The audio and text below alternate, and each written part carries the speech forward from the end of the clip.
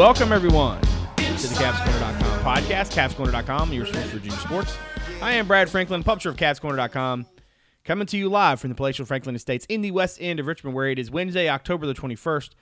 Virginia coming off of a brutal, I guess you could call that fourth quarter, at least the end, that one segment of it brutal. Fourth quarter, after a slow start, 40-23 loss at Wake Forest, where the Cavaliers not only did not have their quarterback, came up with a pretty good three-headed monster, though. Did not have their quarterback, did not have their presumed potential starting running back returning or making his debut, as the case may be, and didn't have lost several defensive backs, for which there has been no update. So, lots of things to be excited about as the Cavaliers get ready for number 11 Miami on Saturday night. We will talk about the loss in Winston-Salem. We'll talk about this game down in Miami Gardens, and hopefully do so to give you something to be entertained by. Let's go around and get started. Let's introduce everybody. Up in Fishersville, David Spence is on the show. How's it going, my man? It's going pretty good, Brad. 2020 has been something. Miami's good. Virginia's not. Yeah, whatever. Who Dave's on the board, at Who Dave's on Twitter. And up in Arlington, staff writer Justin Ferber is also on the program, but not yet. Ferber had something going on tonight, and because of some scheduling stuff, we wanted to try tonight instead of last night, so he will join us late, hopefully. If for some reason he doesn't join us, then all of you all have my apologies. Cavs Corner also on Twitter, Cavs_Corner, great place for the in-game updates, content items, and the occasional witty banter. So not a whole lot of witty banter happening Saturday night, man. There came a point in that game that I like to call the what is it called? Surrender Cobra, right? Yeah. Right? Yep. All right. My version of that as a sports writer is when I stop taking the play-by-play, right? It's like when I'm like, This thing's, I don't need to know what happened on this second down and 7, right? And I definitely got there the other night. And that's now 2 games in a row. 3 games in a row I've gotten there. And quite frankly, I don't think I've gotten to 3 of those in forever, which I think sort of underscores just how odd this all is. Dave, you've had a few days now to marinate. Still salty. Still salty, still angry. What is providing the most salt at this point? I mean, to me, look, let's put these. I got pretty salty as that game went on. I mean, got some personal stuff going on. My wife recovering from surgery, which is adding to my stress level to start with. But to be honest, when you go into a game knowing you're missing your starting quarterback, and we started to hear some smoke leading up to the game that there was going to be something interesting happening at the quarterback position for Virginia.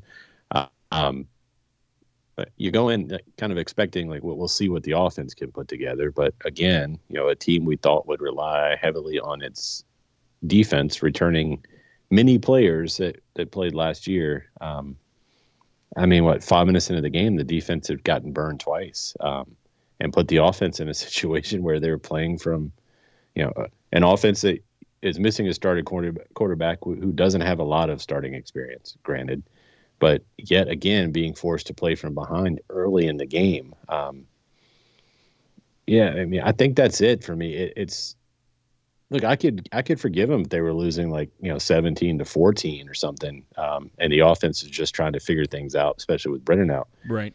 But when you're not seeing production from guys who you really expected to show out, obviously they've got some changes in the back end of the defense, but that front returned a lot of talent that produced, various times last year. Right. And they're just not doing it. And that, I think, to me, that's what's most frustrating, is because, we've had years as Virginia fans, following this program for the last, we've been doing this podcast for 12 years, 10, a long time. I like to not think about how long we've been doing the podcast. Yeah, but that either makes me feel old or makes me feel like we're, we're no longer hip and cool with our podcast. You know what I mean? Yeah, true. Yeah, we just started this last week. Yeah, we got to 380 episodes real fast. But we've had years where you thought they could be good, right? We've had this player is got some playing time last year, didn't produce, but he's got potential. Like a lot of the previous years where we kind of we saw the team come out and kind of fall on their face a little bit to start the year. It's been because they were a lot of what our hope or my personal hope was built on was potential, not proven production. This year's different. I think that's why it's hitting me a little harder so far. Yeah, I think that makes sense. I liken it maybe to, remember when UVA hit that skid in basketball, right? Where they lost like 4 or 5 or something, 4 or 5, or was it 5 of 6 or something like that? And they had this like, Yep. it was like the Twilight Zone a little bit, right? Yeah. And everybody was like, wait, what is happening? And it kind of, I mean, some of that was true last year, right? Like, or God, what year actually was that? Yeah, that was, yeah, that was beginning of last year. I guess that was last year. Okay. So, but I mean, this feels very odd, right? Like, we're so used to Virginia, like having a scheme, progressing as the season goes on, making changes as needed, getting the most out of guys. To see this defense with as much experience as it has, struggling the way it has struggled, the Clemson game is one thing, maybe a drop in the bucket somewhere else, but like the by and large, right? Other than, I mean, if Duke doesn't turn it over 7 times, right, in that opener, what? Yeah. Like, it just seems very odd to me. And I think the fact that they rolled, I mean, there was something poetic. I tweeted about this, and I'm sure that I jinxed it. But there was something very poetic about Virginia then, one, the original sin of, all of the quarterback changes we saw during the London era, but then also, two, like what Bronco and did in Blacksburg that day, right? Which I will never get over, because it will always sit in my mind as one of the craziest things I've ever seen. These dudes rolled out with a 3-headed monster quarterback, and I was like, oh, this could work, and it did. And frankly, it probably would have if the defense had not, given up so many big plays down the field. And honestly, if maybe Dr. Bob had stuck with a little bit more of Thompson or Armstead, I think that probably would have worked. And that is bananas to me. But it is very #2020. Yeah. I think the thing that's sticking with me the most, though, is that this was an experienced defense coming off of last year. And Ferber's film room, I think, does a really good job of sort of illustrating, like, maybe the issues that they're seeing now were already there and have continued to be there. We all expected, myself included, that this defense would essentially come out there, not necessarily like just roll out, and be fine, but like, you had so many experienced pieces. Typically speaking, especially in this program, experience begets quality, right? It usually, when you have experienced dudes, you get sequencing of good plays, as Nick Howell said the other day. And the fact that they just haven't been able to do that boggles my mind.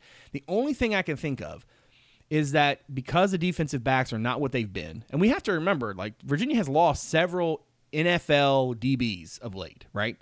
Tim Harris, Juan Thornhill, Bryce Hall, like, the DBs who play in the league don't grow on trees, right? And the current crop of DBs right now, I think offensive coordinators are looking at them going, no, we're going to throw the ball at them. And what I saw on Saturday, man, was just, I mean, dude's not everybody in a chase position, nobody in a position to make a play on the ball, nobody getting their head turned around even if they could. It was hard to watch in some spots. As you watch this defense, dude, what stands out to you the most? Is it just that the lack of guys making plays on the ball? Is it the lack of havoc? I mean, they really have not, other than, obviously against Duke a little bit, haven't really been able to do that, even though they're getting a very nice push from both Briggs and Carter. What do you think of the defense at this point? Yeah, I mean, it's a little head scratching. Obviously, there's a lot more film on what Bronco does with this group than there was at the beginning of last year. And obviously, you don't have Bryce Hall, but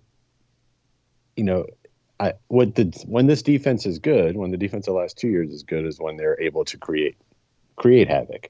I mean, the play that generates, quarterback sacks are big, but quarterback sacks, like even hitting a quarterback, is the most likely play to produce a turnover, which is defense hasn't done the last couple games. It's just and they're not getting home. I mean, they're blitzing a lot, and they're just not getting there. They're getting as much pressure off just, 4 guys rushing as they are when they bring 5 and 6.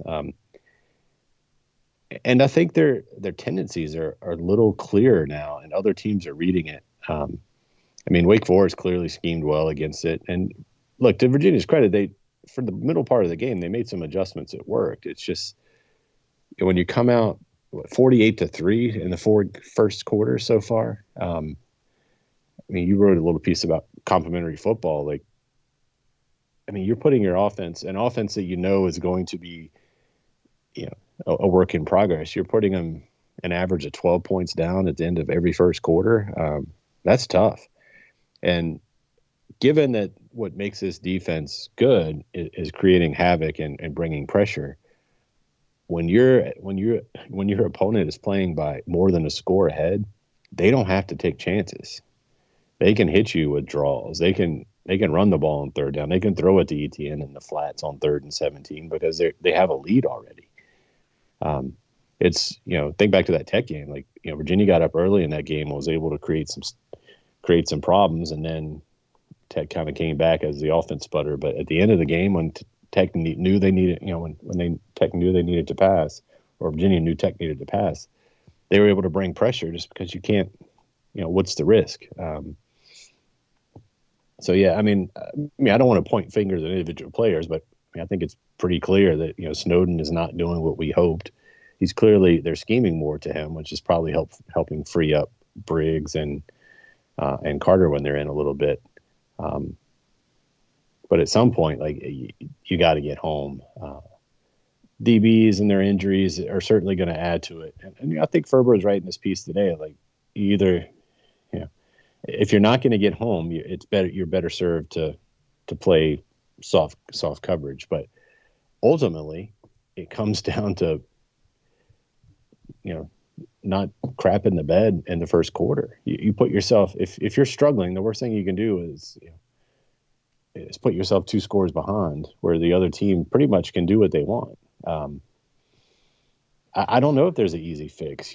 During the game Saturday, you had your entire starting group of DBs when that game started, and by the end, it was a mash unit.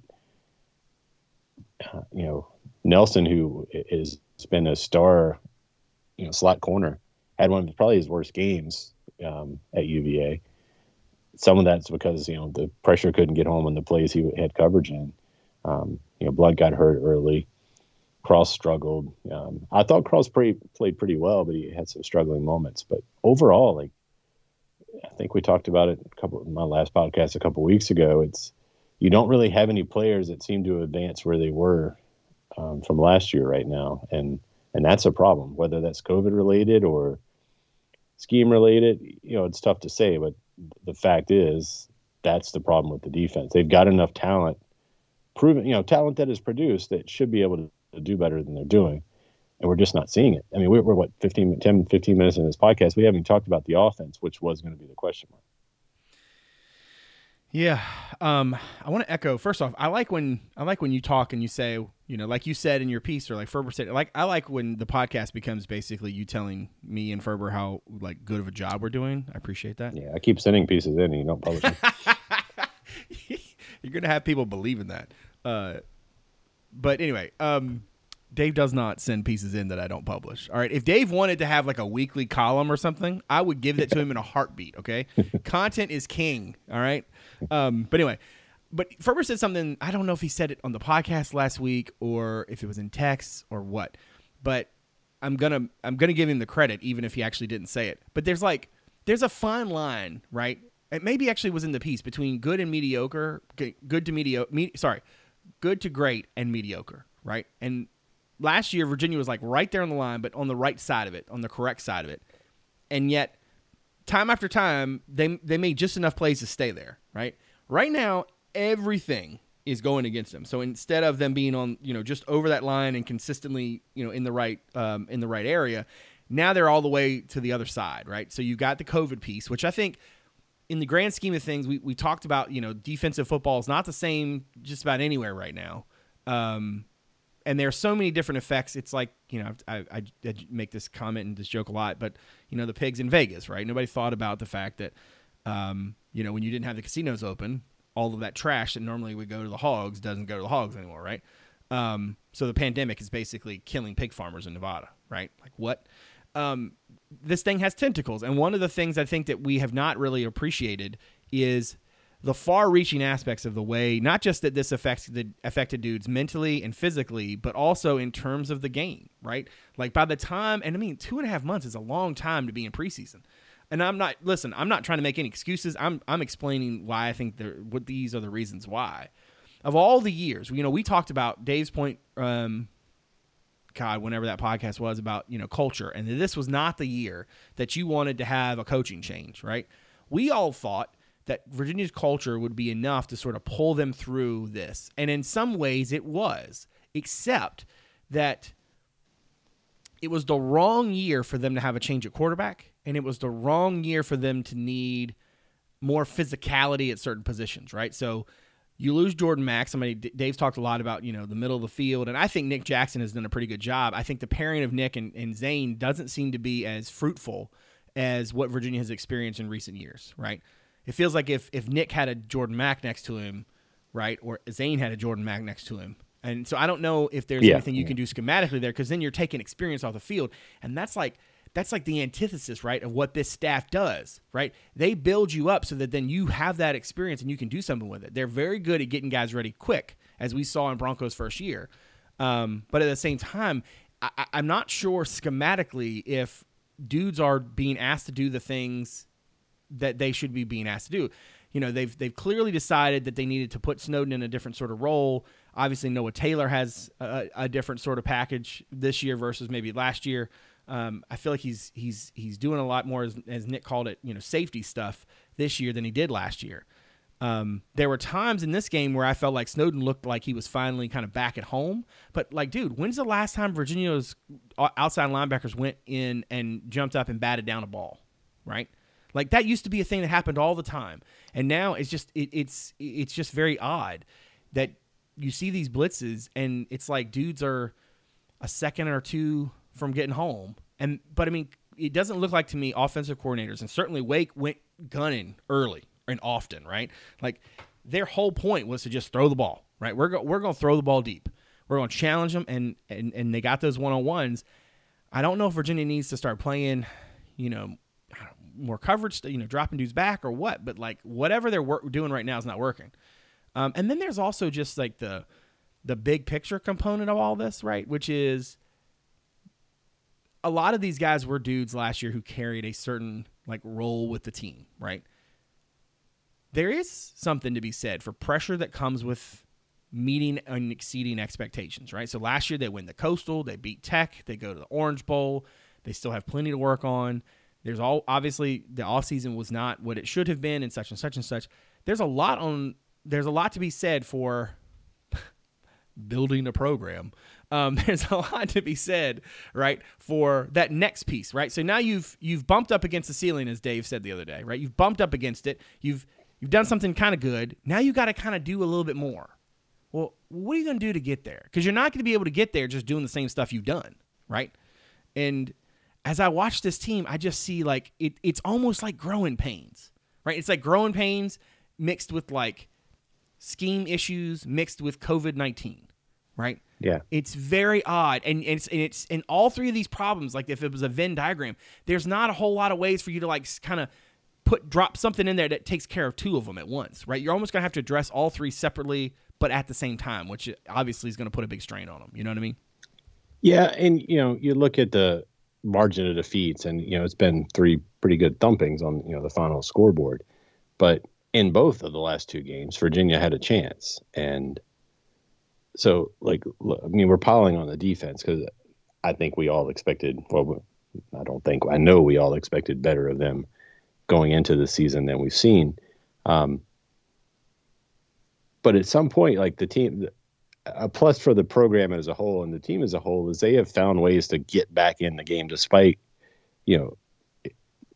when they could easily hang their heads, especially at the beginning of the Wake game, coming up what they did against State. Like the team didn't hang their heads. They fought, they got back in it. It was a tie game for a while. Heck, they had a chance to take the lead a couple times. And there's something to be said for that resolve. And, I think you heard Bronco this week kind of pointing to that, because when you're trying to, when you got some guys down on themselves, you got to point at, the positives, and that is a positive.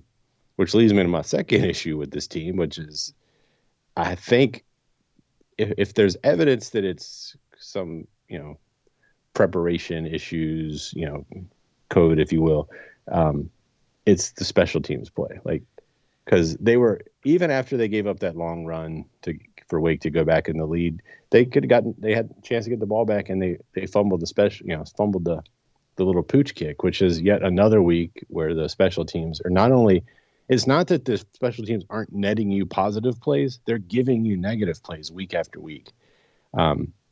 So even when the defense kind of rights the ship for a little while, and the offense kind of figures things out, the other side of the ball, third side of the ball, there is letting a team down that's operating on a razor thin margin right now. And that's something we definitely did not see last year. You can argue that maybe what we're seeing from the defense is what we saw in the last 6 games. But you cannot argue that, we know we lost Joe Reed and everything else with the special teams, but you've got Delaney back, you got your punter back, you've got a year where this year doesn't count, so you should be able to play extra guys that maybe you wanted to redshirt typically to give you some depth for special teams, so you're not running starters out there. But we're still playing starters, and we're still seeing mistakes, which have directly, NC State block punt that ended up they scored on that drive. That's 7 points. Missed field goal against these. Was it this week they missed a field goal or last week? This week. I think okay. Broncos said 43 points off of turnovers in general, right? Yeah. I mean, and 2 of those at least are special teams. Yeah. And so I think it's easy to say, oh, this whole thing is a wreck. And maybe if that was the case, I wouldn't be as upset as I am. But it's the defense has got some issues, but they've managed to right the ship enough to get pairing with what the offense is able to do to get them back in the game. And then it just seems the last 2 weeks, every time that momentum gets built up, the special teams mess up.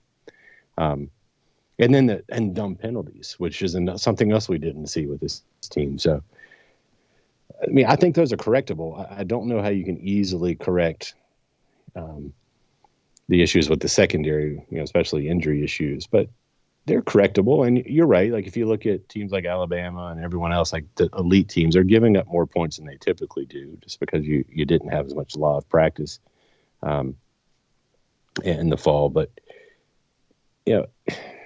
I don't think you need to throw out I don't think the team is lost yet. Like, there's potential there. It's so frustrating that if you look at the schedule, like, even if they play better, they could still be 1-5. Yeah. So let's see. 2 things. One, I feel like, I think your point about special teams is well taken. And for those listeners out there, Dave has been pretty adamant about the special teams for a while. It's hard for me. That's kind. I think it's hard for me to accept that losing Joe Reed has just completely changed Virginia's everything, right? You mentioned the thing I wrote about complimentary football, which, for the record, it's complimentary with an E and not with an I, Brad. So what is super frustrating to me in watching this team, right, is Joe Reed is good. Like, Joe Reed is probably the best returner Virginia's ever going to have, right? He didn't do it on his own, though, right? And field position was such an incredibly crucial part of the puzzle for this team. The complementary aspect of Virginia football cannot be overstated. Like, it would be like Tony Bennett's team not being able to rebound, right? That's exactly what it is, right? You can't play a pack line defense and run their offense the way they do if you give the teams other possessions, right? Like, if you don't rebound the ball, it all goes for naught, right? Yeah. You can't play complementary football if you're not playing field position well. And you're exactly right. Like, the issues, like, it's coverage, it's return, it's everything. Kickoffs going out of bounds, Nash Griffin, I think, has done a pretty good job. Delaney has been solid, except for a couple of kicks out of bounds, and obviously he missed the one field goal. But it's frustrating to me to watch this team and think to myself, okay, who else? What else changed in here, right? Because whatever the scheme was great. Whatever whatever personnel decisions were made were right? Because, like, I mean, last year you knew even if Joe Reed got one 3 yards deep, he was going to get that thing past the 25. And you knew, their punt return game has never been strong, but their kick return game and their coverage stuff has always been good. Now, maybe you could make the argument that some dudes who were in those roles last year are now in bigger roles, but I mean, they're still starters here and there. They're starters all over the place. And That's so I the think scary part part. of it could be that essentially what you're having, what you can see on the field, right? In like from scrimmage, right? Like you can see from scrimmage that Virginia's defense is not playing very well, right? And I don't know if dudes are just not able to kind of put that behind them or what. But clearly special teams has been impacted, and that is, if Virginia's special teams was better, right? Think about this. They pop that touchdown. Okay, now you're down. You get the ball back. The offense was, in a decent spot, right? They weren't cooking with hotcakes, but they weren't. I think it's just cooking hotcakes. Cooking like hotcakes. You cooking with peanut oil or anyway. I digress. But if you just field the kick, and I watched them going through that drill, right, where they had all the dudes in that spot who would be in that spot doing the same thing. Coach throws the ball super high in the air, right? Dude who's not used to returning waves, gets under it, and none of them dropped it. I watched that drill pregame. Now I understand live is very different, but here's a guy. Paris Jones is a dude that you thought you might be able to put in the game at times, right? All he's got to do there is just catch the ball, or not go after. You know what I'm saying? Not make the decision to let it like it was a punt. I don't even know. But I do think your point about special teams is well taken, and clearly to me something is amiss. And the question is that should be the one that's easiest to fix, right? You can't all of a sudden become a better athlete and be better at cornerback, but what you can do is get schematically. You mentioned it's a free year, so everybody should be free. Dude, they should have enough guys at this point where they don't need to be worrying about too many true freshmen out there for that, right? That's not true. This year. They're not given their injury situation, not given their depth, and certainly not given the number of defensive backs that they've got. Part of it too is that they don't have Lamont Atkins. Maybe that's part of it, but man, it's hard to watch. Yeah, I mean, it's understandable. If you look at the whole picture, right? If you're trying to reduce exposure and all that stuff and contact tracing and all that, special teams is probably going to suffer. Live special teams practice is probably going to suffer. You're not going to risk guys for that if it means taking off snaps from offense or defense. That's kind of why I brought up the, being able to use guys without reprieve, because if you got some guys who aren't going to play offense and defense, you could have them work in special teams without risk. But I think it's easy, in our little in-game thread, that's when I lost it. Saturday, I was upset at the beginning, but that fumble was it because the special teams, because they had a decent kick return early that was called back for after the scrimmage foul. Believe that was on Mish, right? I think Mish had 2 bad fouls, kind of diving on the guy at the end of the play. And then they had, the kick out of bounds, Dunkel kicked, and he did all right. I think, he had plenty of kicks. Most of them went out of the end zone, except for the one where he kind of directionally kicked to the corner, which we have seen. I think that's our 3rd kick out of bounds this year. So, yeah, I mean, it's just frustrating. It was 23-30 when they fumbled that ball, and it was, I believe it was 23-30. We're down by 7, and then the next play you're down, within 4 plays after that fumble, you're down 14 again early in the 4th quarter. After the offense had put together 23 points over a little less than 2 quarters and had some momentum going. So it's just frustrating. It's everything that is applauded when Virginia was playing well last year. Complimentary football, it's just not there. It's just not there. And the hardest thing is, is sort of every week, right? You mentioned before, we basically watched a lot of bad football over the course of this podcast. And it was kind of nice for a few years there, right? Where you didn't have to worry about bad football really popping up. You sort of understood who Virginia was going to be and who they weren't. It's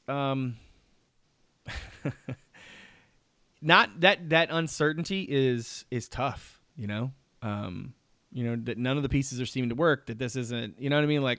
It's tough to kind of recriminate essentially every week. You know what I mean? All right, well, what are they, And I remember in those early days in that 2016 season, Bronco essentially would come to the Monday presser and he would say, all right, X was the problem, and they would actually go out, and by the next Saturday, X got fixed. But then there was another X, right? Some other thing popped up, some other bone flew out, and they just kept chasing that ghost. And now it's like, gosh, I thought they were past the whole chasing the ghost phase. Now, if we're half an hour in, we should be mindful of I in no way, shape, or form. And I know I speak for everybody here. I in no way, shape, or form think I know everything that's going on with them. And, I would like to hear more from the staff about less. I would like to hear less about oh, dude, just need to execute, and more about all right, we there's some things we've identified and targeted, and we need to change a few things up. I don't think you're just going to out execute this problem, right? Yeah. To Dave's point earlier, I think a lot of these things are addressable, fixable, tangible things, but they're not. You know what I mean?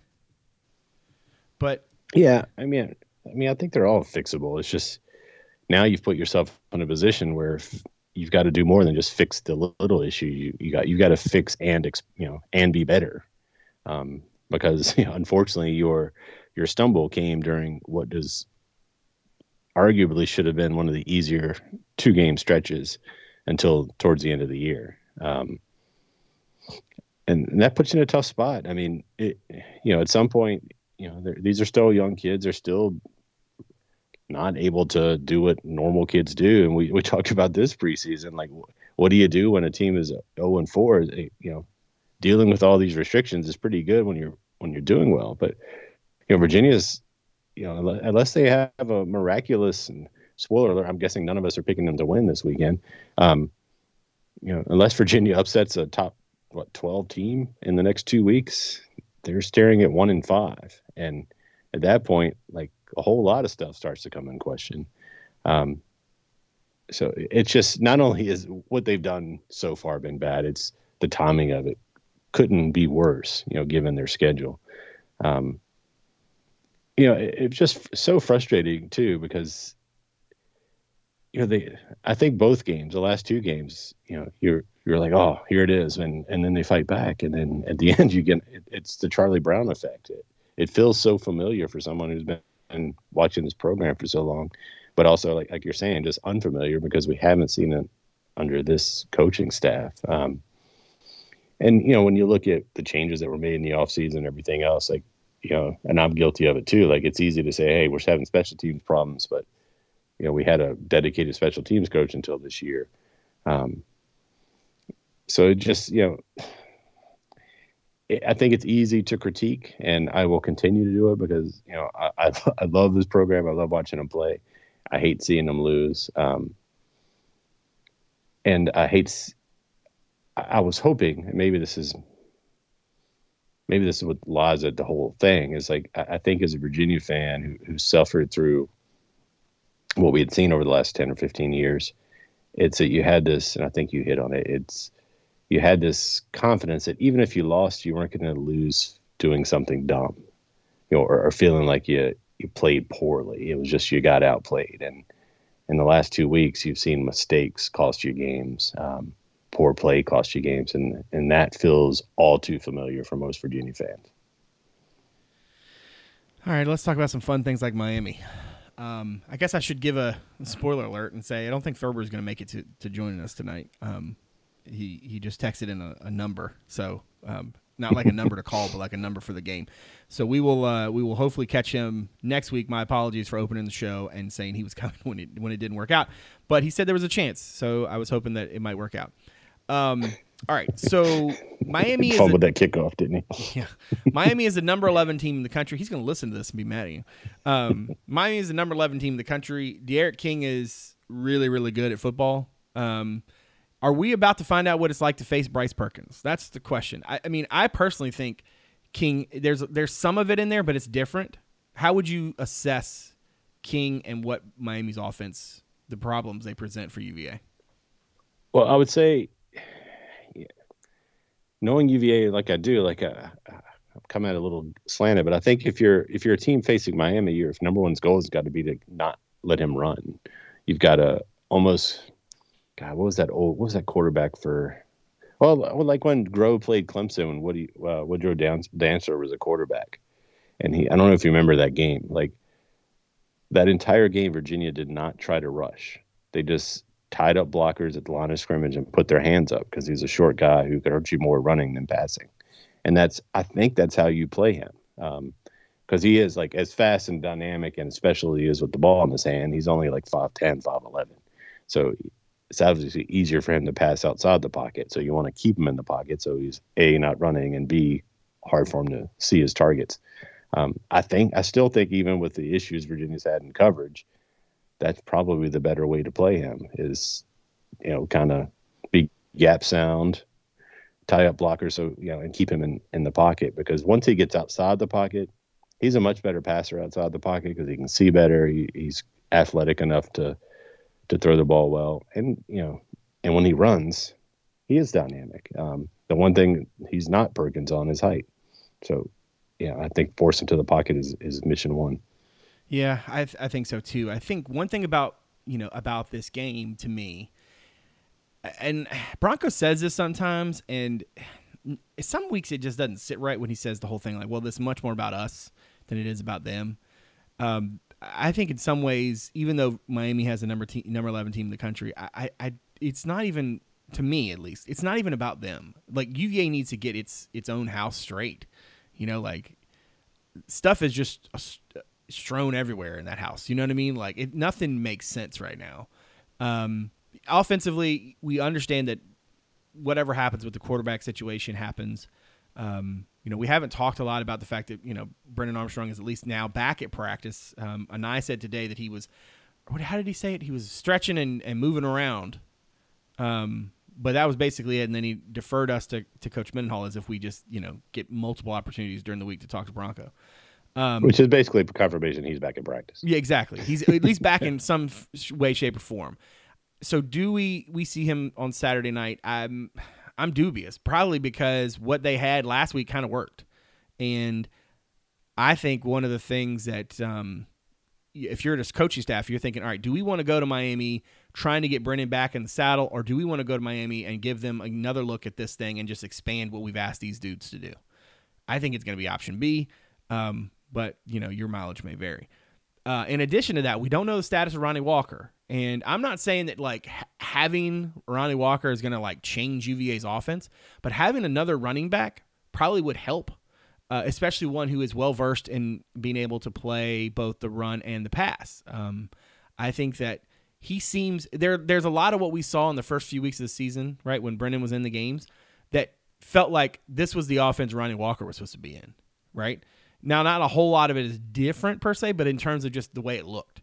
Now, we don't know, and I have not heard specifically. There were some rumblings, but I haven't heard it from anybody I trust that his absence is COVID related. I'm just going to state this very clearly for the record. He was cleared. Bronco said he became ill, and then UVA announced one new COVID case. Or excuse me, they announced one COVID case, right? One player who was going to be held out. Now, they have not said that player is him. They also didn't tell us who the other players were, and one of them was very clearly Grant Mish, right? So I don't think that there's I don't think if you're thinking Ronnie's going to be there Saturday, I'm very much I'm Missouri here. I'm going to wait till he's out there, or at least until UVA says, that there are no guys being held out or whatever. Because even then, it could be. That's the weird thing about a pandemic. There are other things that you can get sick with. You know what I mean? Yeah, like not everything exactly. is COVID-19. So yes, I think that this game for me for Virginia's standpoint is about Virginia, right? Like Miami wants to come in, what Miami wants to do. That's a new offensive coordinator, new quarterback. You mentioned Dance. That kid is what I think every school probably wants at quarterback, right? A dude who can move, but a dude who can also throw it, right? He's very good at it. And Bronco mentioned, Trevor Lawrence. He's like, that might be a different analog, but he's still a really athletic dude who moves around and puts a lot of stress on you in terms of being able to move, but also throws the ball very well. Man, I don't know what Virginia's going to do at defensive back. Bronco didn't have any update on those guys on Monday. Pretty sure I saw Blunt in the second half with his shoulder pads on. So I'm guessing maybe he could come back. I'm not. I don't have any read on Cross or on Nelson. I wonder if, to your point earlier, dude, like maybe one of the things that helps them sort of figure this out is the fact that they don't have these guys, right? So now they have to basically look with fresh eyes at Darius Bratton, at Antonio Clary, at D'Angelo Amos, obviously going to get a lot of burn. It looked like to me they were playing Bratton in the sort of Nelson slot role. I'm not sure if that's the right look for him, but I'm curious to get your thoughts on what. If Virginia doesn't have any of those three DBs or some combination therein, I kind of feel like that actually gives him the opportunity to change some things up, right? No, you clearly don't feel the same way about their experience as you do your other dudes. So what does that change for you? Are you just going to throw those dudes out on an island too? Like, what do you think? I mean, look, I thought Clary played really well, and Bratton did as well. Like, I mean, here's the thing. Like, I like Nelson. I like Blunt. I like. Cross has played well at times. You have to give Cross the benefit of the doubt. He's a quarterback who's recruited. He's played like 17 positions since he's been at Virginia. And I think his more natural position is probably safety, but because of the roster, he's playing DB, and he's a physical receiver, physical DB. But yeah, I mean, if you got some changes back there, I think you play more zone. You play a little more, cover two. My hunch is if for some reason Blunt, Nelson, and Cross are all out for Saturday, which is not out of the realm of possibility by any means, I wouldn't be shocked to see Taylor playing more, more of a safety role. Maybe you go 3-3-5 with Taylor kind of playing that role, or maybe you just let Taylor play, the second inside linebacker and play a lot of zone out of that, or have a lot of drop coverage out of that, and play Gom and Snowden. Honestly, I'd kind of like to see some of Horton or Williams if you're in passing downs. But yeah, I mean, I think like you're right. Maybe it does create, result in them doing some things that maybe helps them. Because they don't trust the guys as much, because they don't know them as much. But, we've never seen a very lead. We've never seen Bronco call a defense that wasn't aggressive. I know he's not the coordinator, but we've never seen a defense under Bronco that wasn't aggressive, even when they didn't have the pieces that on paper they have now. But to me, like, that's the key to beating Miami. I think they're going to hurt you when you're aggressive. Thought if Wake Forest can do it, Miami's definitely going to do it. So if there's a time to roll out a different scheme and kind of play safe, it's this weekend. Because, you beat Miami, and all of a sudden, like, all these wounds start healing a little faster. And I don't think that's out of the realm of possibility either. Miami's not great, and they're a team over the year. I mean, they're very, very good. They're not elite. They're not Clemson, right?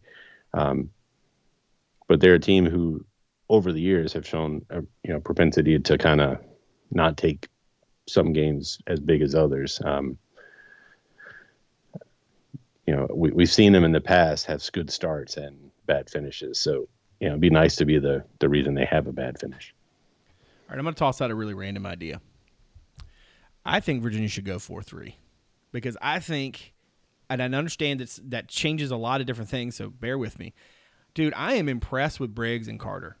I think those two guys are really, really good. And right now, getting more good dudes on the field is probably not a bad idea. What's your immediate response? Don't you love how they just sprung that on you? I'm kind of an anti-4-3 guy now. Okay, tell me why.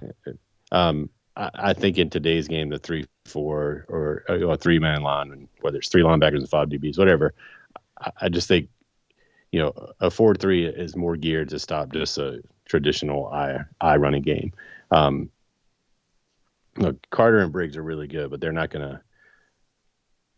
dynamic in, defensive tackles in a 4-3. Correct. Those guys tend to have different body types. Correct. I get what you're saying, but I think this defense, to me, like, is really good against the run. That's what's getting lost in all this pass. That's a good, that's a really good point. They have been solid against the run. The problem is that teams don't have to run against them very much. Yeah, exactly. I mean, when the teams are running, it's when they're now. Some of that might be because when the teams are running, it's because they're up 14, right? And you can kind of figure it's coming. But yeah, I think when you're looking at Briggs and Alonzo and whoever's playing the other defensive end spot for that play, like, they've done a really good job of tying up linebackers, which kind of makes Snowden's lack of production even more questionable. But yeah, I think I don't know. I mean, I still think that the Woody Dancer defense is the way to play this one. Yeah. I mean, and maybe they versus Sam Howell, where you're going to just have to bring the house. Yeah, I mean, listen, I tend to think that maybe if you went to a dedicated sort of 3-3 stack, right? Yeah, which Bronco in the past has said is his preferred defense, right? Just for the record. Yeah, my reasoning for bringing up this 4-3 idea is, one, you know, I was, and I have been and continue to be, I too think that the loss of Aaron Faumui has changed things a little bit for this team. I just felt like they were much more dynamic when offensive lines had to contend with him. Briggs has definitely improved. And your point earlier, you know, guys aren't progressing. He's the one dude I can just point to and say, okay, that kid's getting better. Like, whatever Clinton Centum and company are doing with him, with those dudes, that guy's getting better. And frankly, the way Carter has played, I mean, Centum is like, at this point right now, the best assistant on the team. Like, you know what I mean? Like, he's taken a really good piece in Briggs and made him better, and he's gotten Carter up to speed really fast in a way that, I mean, frankly, I didn't expect. But to your point, like, you're right. Like, I think this week's, especially, like, defending this kid, probably not the best idea to put more bulk on the field. I just think those dudes are really physical, and I think that's one thing that this defense has not shown me a lot of is true physicality. And I don't mean just like, oh, guys swarm to the ball and jump on the pile. I mean just being able to just flat out move guys, right? And I feel like these guys, those two kids, are doing a great job of just getting where they want to go. And the idea for me then, if in a 4-3, right? So you know who your four are up front, you know who your two outside guys are. I mean, I know it's probably sacrilege to say maybe you take Zandier off the field or you have some sort of rotation, but I would probably trust Jackson there more than I would, at least as of right now. Again, my very, very long history of being a defensive coordinator notwithstanding. But I think that one thing you need to do, and your point about this matchup is well taken, because you're probably going to need to drop some dudes back and keep some dudes, you know, you're not going to be able to just rush the passer and think you're going to, you know what I mean? Like, this kid's going to move everywhere, right? You don't know where the launch point's going to be. And if if you do, he's going to move it. You know what I mean? Yeah. And you have to remember it's Miami. Miami is a front running team, right? Like, they're not planning on coming out and playing 4 quarters. They want to come out and bury you early because, you know, you're Virginia and they're Miami. So anything you can do to kind of make them have to work, I think, is to your advantage. Like, coming out and blitzing, going crazy, and giving them a chance to hit 80-yard pass over your head and get that momentum going and all that stuff. I think that hurts you against a team like them. So, you know, playing soft coverage and doing that, that's the way I'd handle it. I don't know if we will, but that's the way I'd handle it. Yeah. All right. We are 48 minutes into this thing. Let's get to our predictions. I believe Ferber said in the preseason, let me get back to it here. Hold on, my little pieces of paper. In the preseason, Ferber had, I believe, Miami winning this 27-21. He's now switched that to, I believe, 35-24. He was not good like Dave and provided any sort of reasoning for his choice. Dave, in the preseason, you had Miami winning this thing 17-13. I'm going to go out on a limb and think you think more points are getting scored in this game now. Yes. I'd like to say no. I mean, that's a 30. I could safely take the under in that situation. Look, I think we're going to see improvement from Virginia before, because, like, deep down, like, you know, I'm fully bought into this staff, and, you know, I made a joke on Twitter about opting out for the season, and, you know, that might have been the anger talking. Someone who had season tickets and attended every game to 2-10 teams don't tend to opt out. I expect to see, you know, improvement. Whether that's enough to actually make the game winnable, Probably not, barring just if Virginia wins this game, it's going to be because they win the turnover battle by a couple, which would be kind of a shock given what we've seen so far. I'm hoping they come out with a kind of a different defensive game plan, make Miami get 5 yards at a time and make it a little, instead of beating them with deep plays. And offensively, like if Brennan's back or he's not, I think he can move the ball. I think Virginia's offense, it is what it is, right? They're going to be chunk plays. At this point, 5 years into a nice stint here. A running, it's another Charlie Brown reference. When he talks about running the ball, I think we need to understand, when a running game under Robert Anae is going to involve the quarterback. And whether that's read option or the quarterback himself running it, if the quarterback's not a run option, your running game's probably not going to be productive. So if Brennan's not back, I expect to see the 300 monster. And I think, Thompson is a very plus athlete. And Armstead, I thought, did well too. So I think Virginia can move the ball a little bit. But I think Miami will win. Maybe it's close going to the fourth quarter and Virginia presses and makes a mistake. So I'll go 34-24 Miami. Not much different than Justin's. Yeah, I picked Miami to win this thing in the preseason. If you'll recall, we had, at this point I was like, Virginia's, doing pretty well, and then this is going to be the one that trips them up, and then they're going to come back and beat Carolina. Yeah, not so much. I had 33-27 Miami. I'm going to stick with that. Even though I don't know if Virginia's going to be able to really put that together. Listen, Virginia's defense has given up so many points at this point. It's tough to think they're not going to give up more, less than, something under 30, right? Miami's talented. And I know we didn't really get into a whole lot of like the X's and O's of it, but I think the King kid is just, that's the answer, right? Like he's that good. The one benefit I thought about this week, dude, is like maybe this actually helps Virginia in a way because its defense is used to having to play against Bryce Perkins sometimes. Maybe. But he's a different kind of guy, right? Like Bryce is somebody who sort of wants to run, whereas this kid is really good at running, but he sort of runs to throw. And his arm talent is different. So yeah, I got Virginia going down and coming back with an L. But you know what? The strangeness of the season, it would make sense if Virginia would go and be on the road at a top 15 team and then figure it out. But we'll see. Yeah, 100%. That would be it. All right, I think that's a good place to put a pin in it. I don't think we need to do like the the headlines for the next day until some fun turns around. But hopefully we have the whole crew back next week. If you're somebody who found the podcast through the website, thank you very much for giving us a listen. If you don't mind, look us up on Apple Podcasts, Stitcher, Spotify, Overcast, or wherever it is that you get your programs. And if you don't mind, give us a rating and a review. Helps to get us out in front of more people. Now, if you're somebody who has found the pod but has not given us a look at the website yet, and you're tired of me saying this every week, check out CaptainsCorner.com. Let's see. Right now you can watch, Ferber's Film Room was really, really good this week again, breaking down not only UVA's issues down the field in terms of stats, but also footage, GIFs and stuff. Got notes from Robert Anae and Nick Howell's presser talking about injuries and preparing for Miami. The Pro Football Focus grades are up. Somewhat different than I expected in ways. Which I thought was interesting. And, of course, we got the 3-2-1, the game week press conference, my weekend wrap, talking about complimentary football, and then Ferber's Take Two. So, anyway, give us a look. Basketball season will be here in about a month. It's so funny that, that's actually happening. I don't know, just in my brain, we went through football season and was like, oh, man, is this really going to happen? And now they're going to do Bubbleville. But, anyway, that's a thing. All right.